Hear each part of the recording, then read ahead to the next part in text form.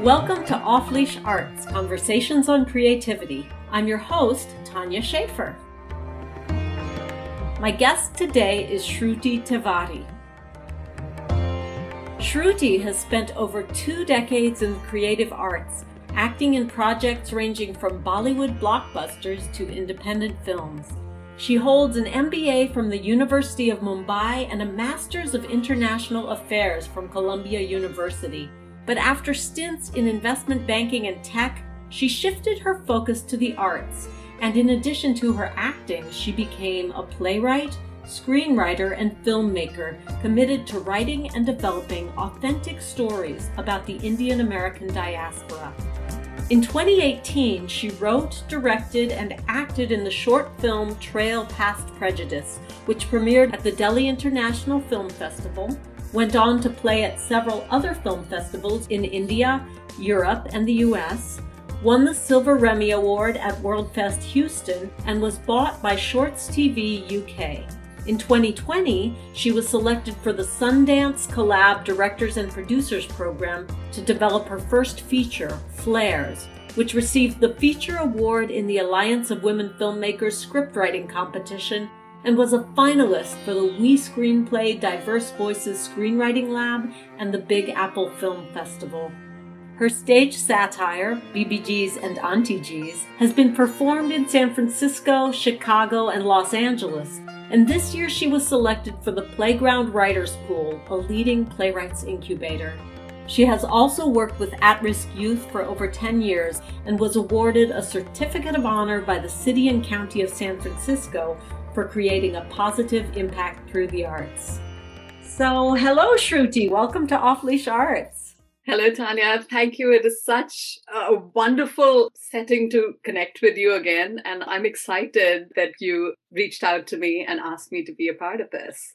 Thank you. Well, it is my pleasure to have you here. Why don't we start at the beginning? How did you originally get involved in the arts? Were you involved in performance when you were a child? Was it something your family did? So I grew up in India in a very traditional-minded family where, girls are not encouraged to be in the arts. However, in my early years, I was in Chennai. And like all girls do, at the age of 4, I was taken to learn Indian classical dance because that's what all girls did. And so it was part of that indoctrination. And I loved it. And I just took to stage. There is a complete transition that happens to me when I'm on stage. There's a liberation.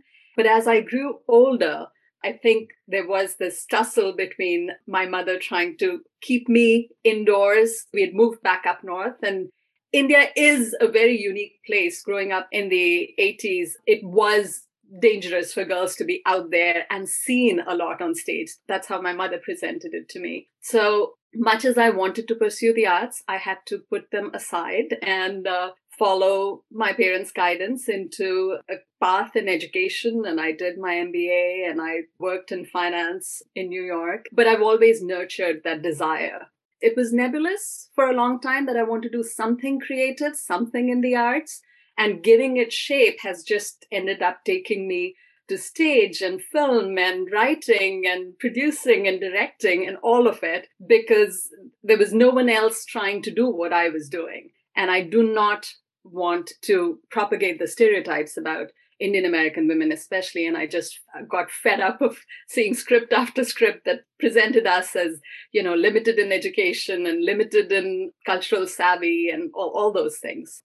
Oh, that's great. That reminds me of that Toni Morrison quote. If the book you want to read doesn't exist, then you must write it. You were doing that in the world of film. You weren't seeing the film you wanted to see, so you decided to make it. And I absolutely want to highlight that when I read Baby Taj all the way back, the play that you wrote, I was so enamored by how authentically you had captured the essence of the Indian women from India as well as from the Indian American diaspora. And that does to this day remain an inspiration because I was shocked to find out that the playwright was not of Indian origin. And your research and desire to be authentic was commendable. Oh, thank you so much. Yeah, I noticed that in one of your interviews, it said that you started acting professionally in 2005. And I was thinking, well, that's the year we did Baby Taj, and that's when we met. And I wondered whether that was one of your first professional experiences. Absolutely. And that's why I, to this day, am shocked that I went in there without knowing your stature or Leslie Martinson's stature. And I was there. I just did my thing. And for you all to be open-minded enough to give a newbie off the street a chance, that gave me the confidence, because if you've not been on stage for a long time, you do start questioning if you belong there. And as a grown-up, you have other insecurities that come in. But that did give me the confidence. And then Leslie was kind enough. She recommended me for a few others. A lot of my theater in the Bay Area has happened because someone or the other recommended me and people reach out. Oh, that's great. Well, that makes me feel really good. Thank you so much. Tell us a little bit about how that transition happened. You had a real career in the finance world and you were raising two kids. So what was the journey from being in that world to the world of theater and film? It was hard because as an investment banker in the 90s in New York, I don't know how else to say this other than that there is a stripping of the feminine in you that happens. And I wasn't even aware of that until I did Jean Cocteau's The Human Voice. And Anne Novak, bless her soul, she helped me find the feminine once again in me. And she said, you can only show up for rehearsal in skirts and heels. I didn't own any. You have to wear red lipstick. I didn't own any. And I just cringed at the thought of wearing red lipstick, just small things. And she would make me cut roses every morning before we started rehearsal. She really worked with my character. It was a one-person play, and the character is called The Woman. She was a Parisian and uses all the, in that fan of a woman's arsenal, all those emotions. And I didn't have access to those, or I had buried them so far within me as a finance professional in New York that it took that transition. And I really thank her for making me aware of my own strength and the range of emotions and vulnerabilities that I carried within me that we tend to just brush down and shove down under us to project a very firm exterior. Wow. So were you still working in finance when you moved from New York to the Bay Area? Technically, yes, I was on sabbatical, but I think September 11th had a lot to do with the change in mindset for me as well. I was working very close to the World Trade Center, and my daughter was registered at the emergency daycare center at the World Trade Center. So the reality of what could have been was just too potent. And so when we moved to the Bay Area, I did not go back to the corporate world. And it was a much harder time. I mean, the economy had taken a hit and it wasn't that easy to find childcare and whatnot. So I stayed at home with the kids and I kept itching to do something after having done those 110-hour work weeks and traveling the world for the chemicals industry, which is what I was working in. Suddenly to only be a homebody was hard. And that's when I read a lot. And I kept itching to come back to stage somehow, not knowing how I would accomplish that. Mm-hmm. And I do remember you bringing your son in to the audition. There was a part for a child that he was a little young, but I remember he was just so adorable. and clueless, right? He was as clueless as I was, but it was, that's where you just have to put yourself out there and things might not happen right then, but things do connect and, give it time and things will go in the direction that you want. So that was me letting the world know of my intentions. Yeah. So you're kind of a triple threat, acting, writing, directing. Do you see yourself as one of those first and foremost, or are they sort of all just really integrated? One of the best things I read somewhere, that a woman can have it all, but not all at the same time. I tried in Trail Past Prejudice, my first short film, I tried being actor, director, and writer, but I couldn't do justice to being a director while also being on camera, nor could I do justice to being an actor. At least, one is critical of oneself. And I wasn't creatively satisfied with that process. So in my second film, Mum, I cast someone else so that I could handle the behind the scenes better. So I can do all of these things at different times, but trying to do everything all at the same time, I personally feel is not conducive to telling the story, which is where my heart is. I want to do the best by the story, not by myself. Let's talk about your process as a writer a little bit, because you've written a number of film scripts, short films, and a couple of features. Can you give us an overview of what your writing process is like? How do you get from the genesis of an idea to a finished script? So, counter to what the world feels, and a lot of people feel that you just need to be dedicated and committed and sit down and write. I feel dedicated and committed to letting the thoughts percolate in my head. I'm not one that, the moment a thought comes, I write it down, because I tried that in the past. And then when I revisit that thought, it means nothing to me because there is no context. There is nothing around it. And I love going on long walks. And that's where the thought evolves. And there is a why. And what happens then? And what part of the thought do I want to focus on? What is the point of view that I feel resonates best with me, and how I would do that? So when I come back, I might lose the verbiage of the thought, but I'm not going to lose the core of the thought in itself. And as a writer, I can put alternate verbiage, but that essence of the thought is there. I think that's where my investment banking and over analytical skills come in handy. I analyze thought to a great extent. So my writing in itself might not be captivating in one sentence or two sentences. Some people are great at one-liners. Mine is a whole experience. And in that, the thought that I'm trying to put forth comes through. I never force myself to just sit down and write. Once all the thoughts have distilled, then I can crank out a screenplay very quickly because all the pre-work is done. I know what my characters are looking for, what their obstacles are, what their wounds are, what they are up against. And I do that justice to each character. So I know there are different voices. All my characters then are not going after the same thing. That's really cool. So you're doing just a lot of the work internally while moving around, walking, looking like you're living your life. Yeah. The script is coming together so that when you sit down, it's just like boom, boom, boom. Yeah.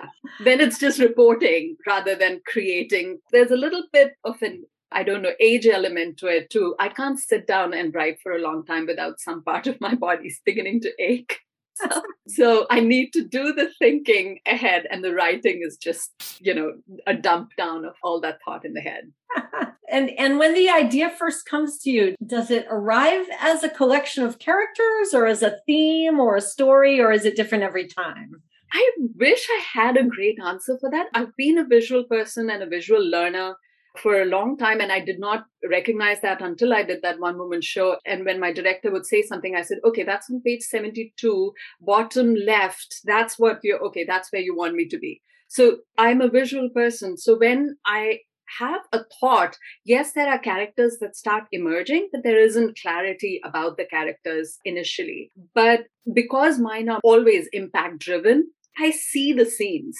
It's hard to say how that scene came into being because a lot of the locations and the thought that I'm expressing is not something that I've experienced. But I recently wrote a scene in a commissioned feature script where this person is grieving the loss of his parents. He's kind of in a slumber state, and he's running through a forest, and there are squirrels throwing acorns at him.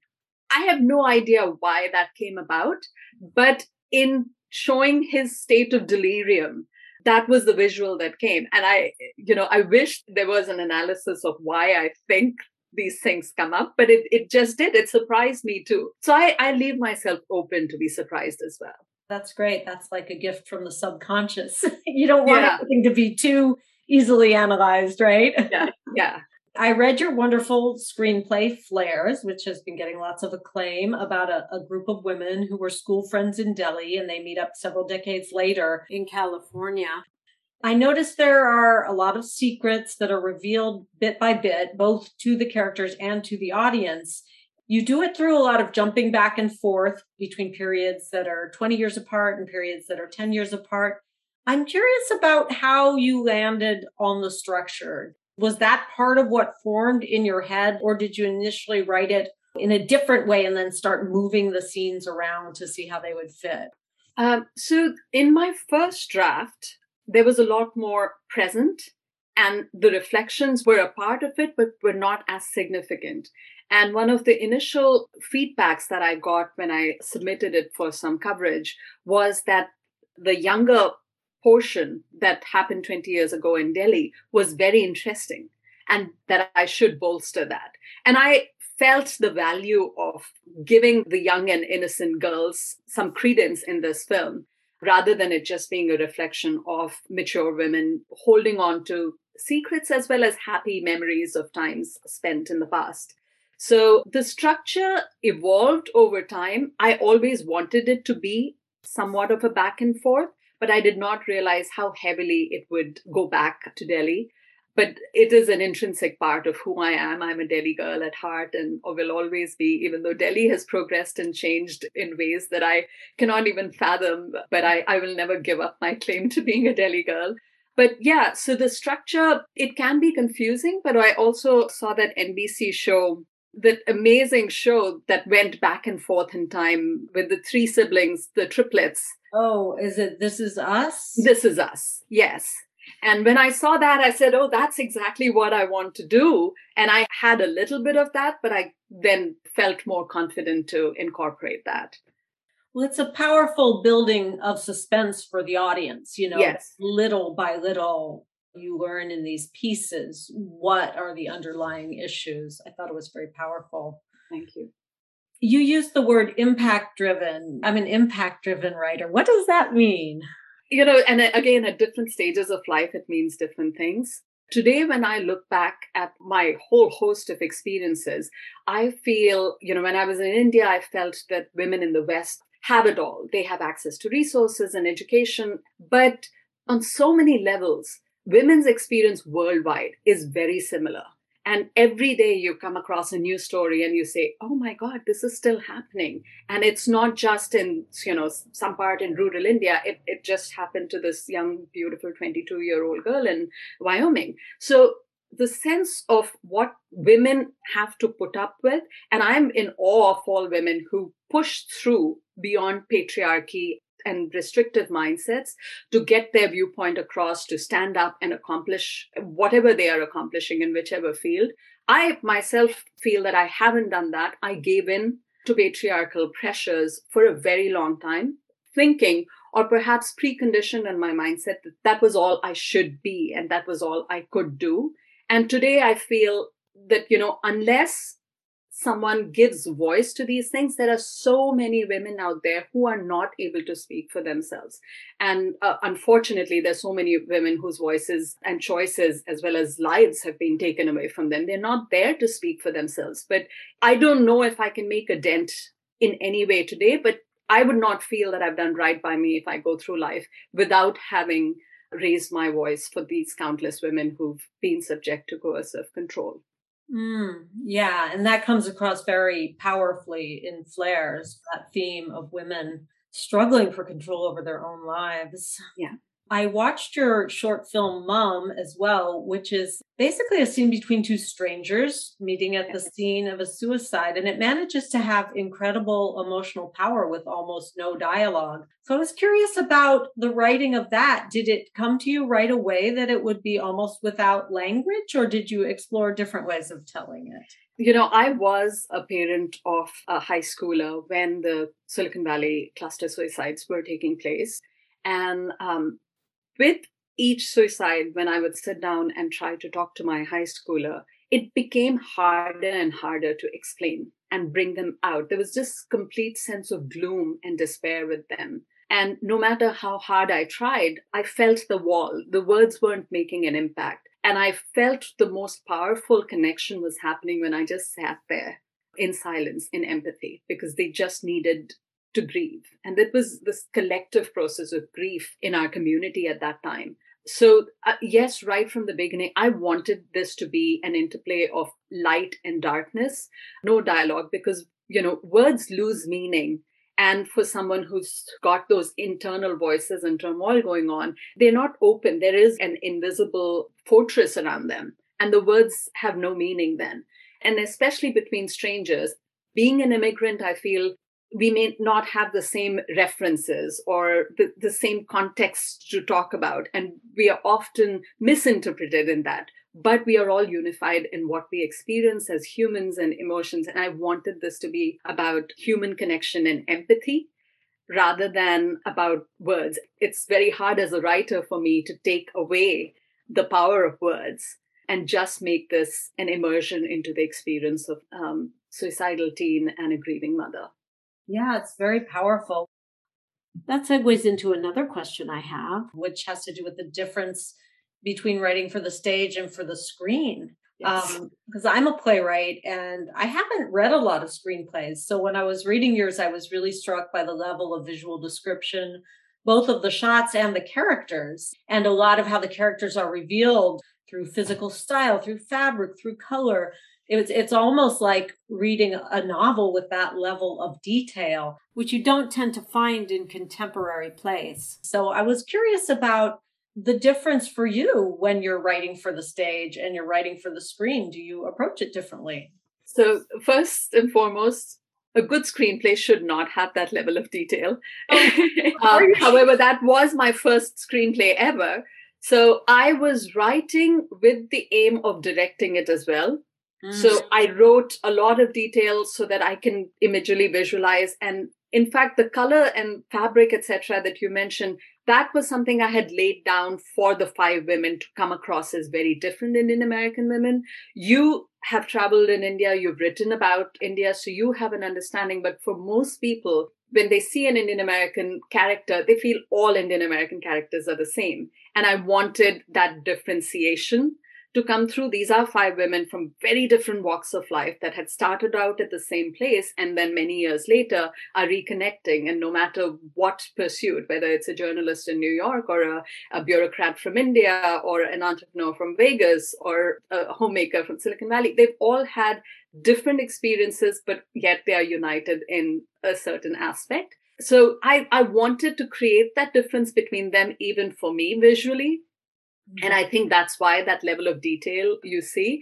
In my subsequent scripts, I have learned that you do not overwrite, you do not provide as much detail, and I've learned to purge things down. I didn't mean it as a criticism. No. But I know it now. I know better now. Okay, because I know film is a visual medium. Yes.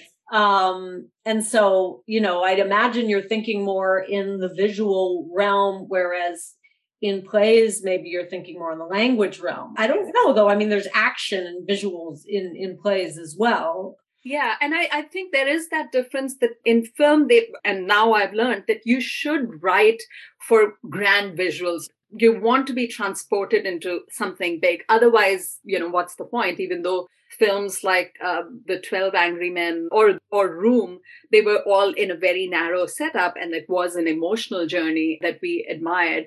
But when you're writing a play for stage, you can still write big, but you're limited by space in some way. And, film lends itself to more of a photographic element, and you can use that as a reference point in the script. So they are very different. And I think now for Playground, it is going to be an interesting experience for me to adapt and bring my writing vocabulary in a playwriting setup. Yeah, I mean, I was thinking about how they also say film is a director's medium because the director has so much power to direct the eye of the viewer in ways beyond what a stage director has. Because a stage director, you can do so much with lighting, but someone could be watching the background characters.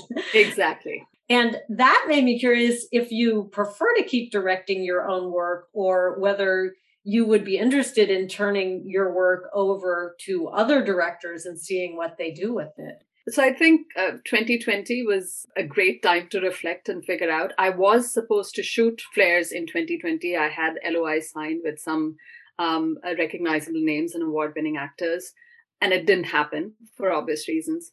I would like to direct, but if someone more experienced and, I'll just throw it out. If Meera Nair wants to direct this film about women from Delhi, I would be more than happy to just be the screenwriter and let her have her pass at it. In film, unfortunately, there is a commercial aspect of things. If you cannot produce it, it means nothing. So those are restrictions and limitations that I am evaluating and understanding. And that's why I started taking commission projects where I would write the script and just send it off into the world. And, whoever, wherever the producers can take it. So yeah, I am writing for other people too now. Oh, great. So tell me about your directing process. What's that like? Oh wow. I again, because I'm a visual person, I visualize what's happening. And I think as a director, what I enjoy the most is it takes you beyond the actors and the narrative. It takes you into the entire shot and all elements, everything that is included in that shot matters to the story. The darkness, the light, how things are falling, which angle, how you're approaching the characters, all of that becomes a vocabulary that is communicating with the audience. So my directing process is, it does start from the actor's viewpoint. Once I have confidence in the story, I work with the actors, do the whole script analysis, break everything down, then leave it on set. Again, because I've also been wearing the producer's hat, there is just a limited amount of time. And you just have, every person has to just bring it because there's so many elements to focus on. So I've worked in a very guerrilla indie style space. You just have to keep things moving on set. Then I really enjoy post production, where you look at all the footage you have and you say, can you weave a story? And often that story or the detailed thought emphasis differs from what I had first envisioned in the script. And I'm open and okay with that. And I mark down exactly what time codes of action I want included. And then I collaborate with the editor, who then, I've had good editors for both my films, I feel, who've brought in so much in their own sense in terms of pacing of shots and pacing of emotions. But I really enjoy post because then I can really sink my teeth in and have more creative control. On set, there's just so much unpredictability with so many moving parts and so many variables that I wish I get to a point where there is enough production funding that, I can sit back in the director's chair and sweetly smile and just talk to my actors. And I hope to get there someday, but I'm not there yet. Oh, yeah. Well, that's interesting. So sometimes in post, do you see things that you didn't notice when they were going by, like cool things that happened that you hadn't realized were there? Yeah, a few shots that I've incorporated are before action and after cut. Because, by choice, I wanted to work with new actors for this, and I wanted Bay Area locals. Neither of them had any film credits before this.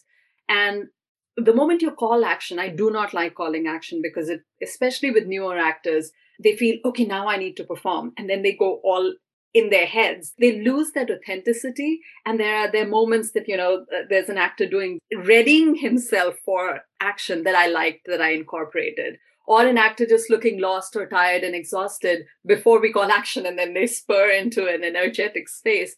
So I've been able to use those elements. And that's why, as a director, I need to see those moments or emotions passing their faces in post. That on set, your focus is so much on action and cut. And okay, did we get the shot? How many shots do we have left? How much time do we have left?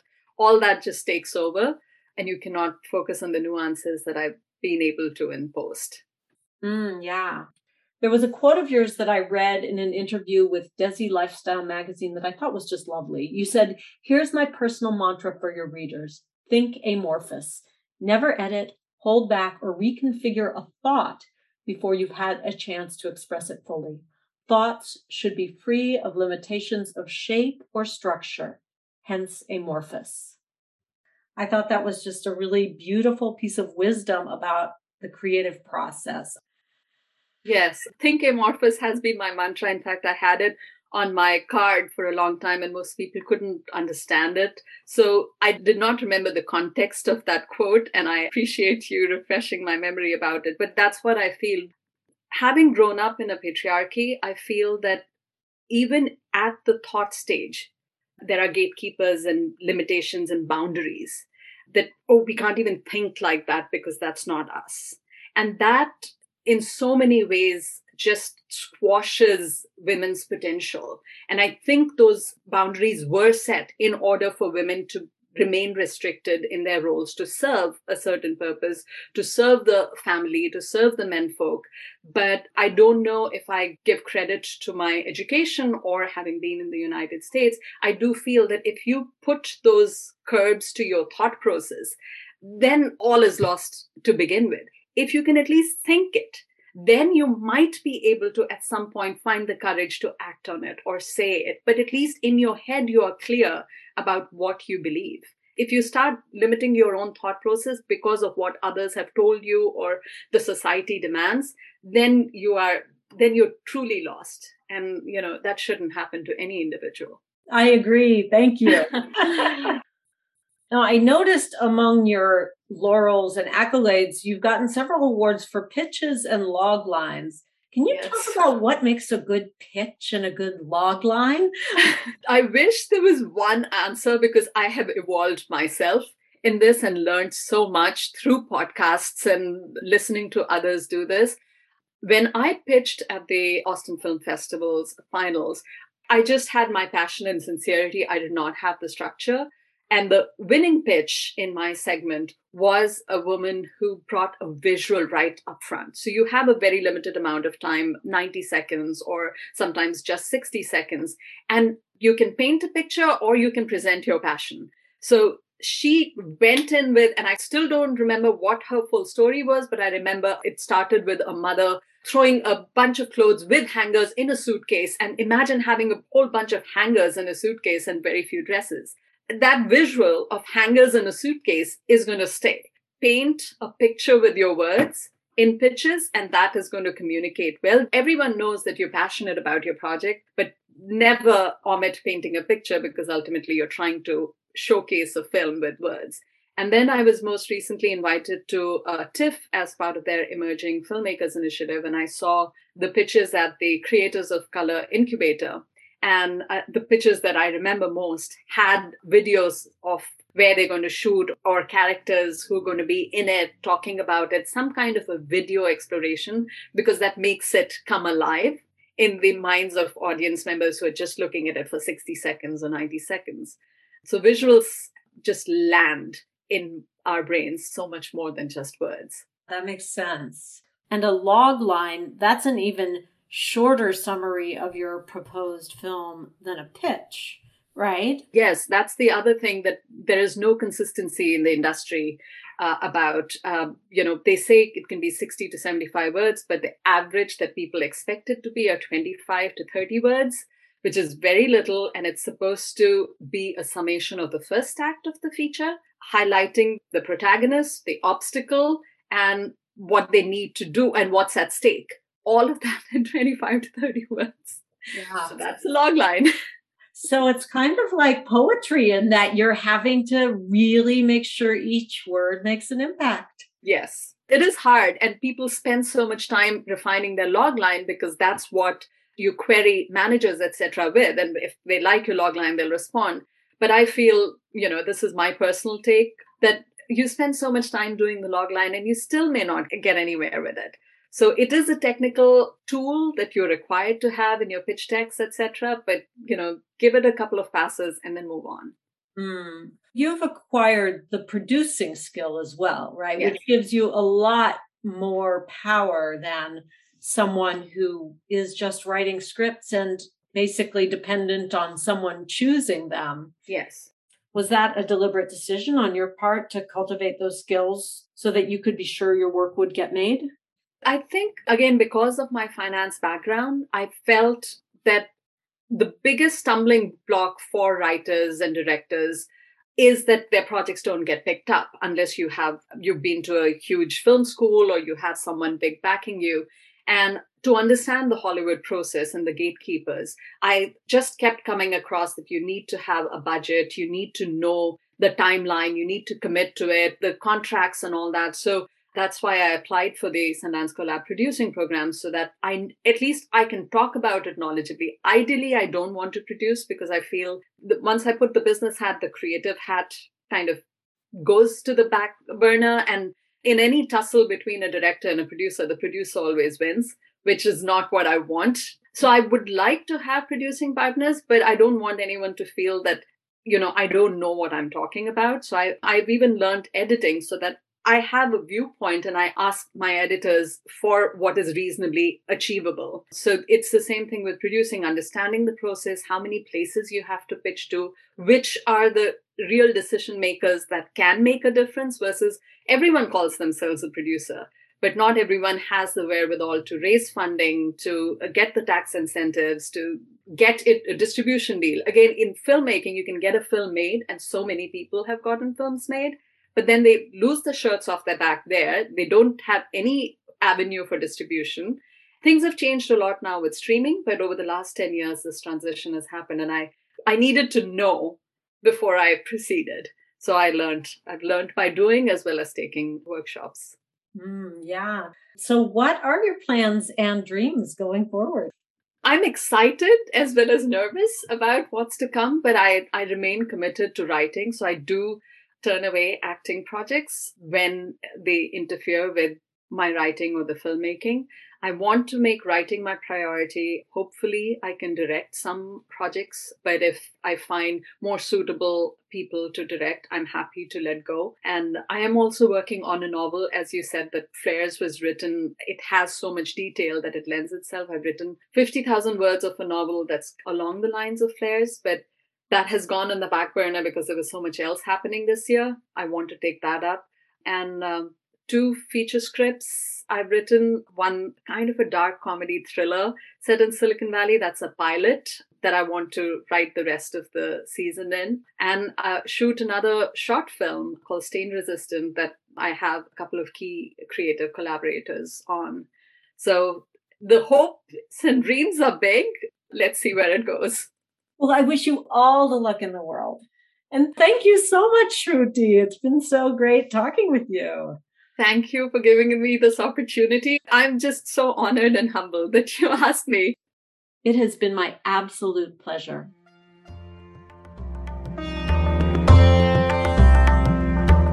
And thank you for tuning into Off Leash Arts, Conversations on Creativity.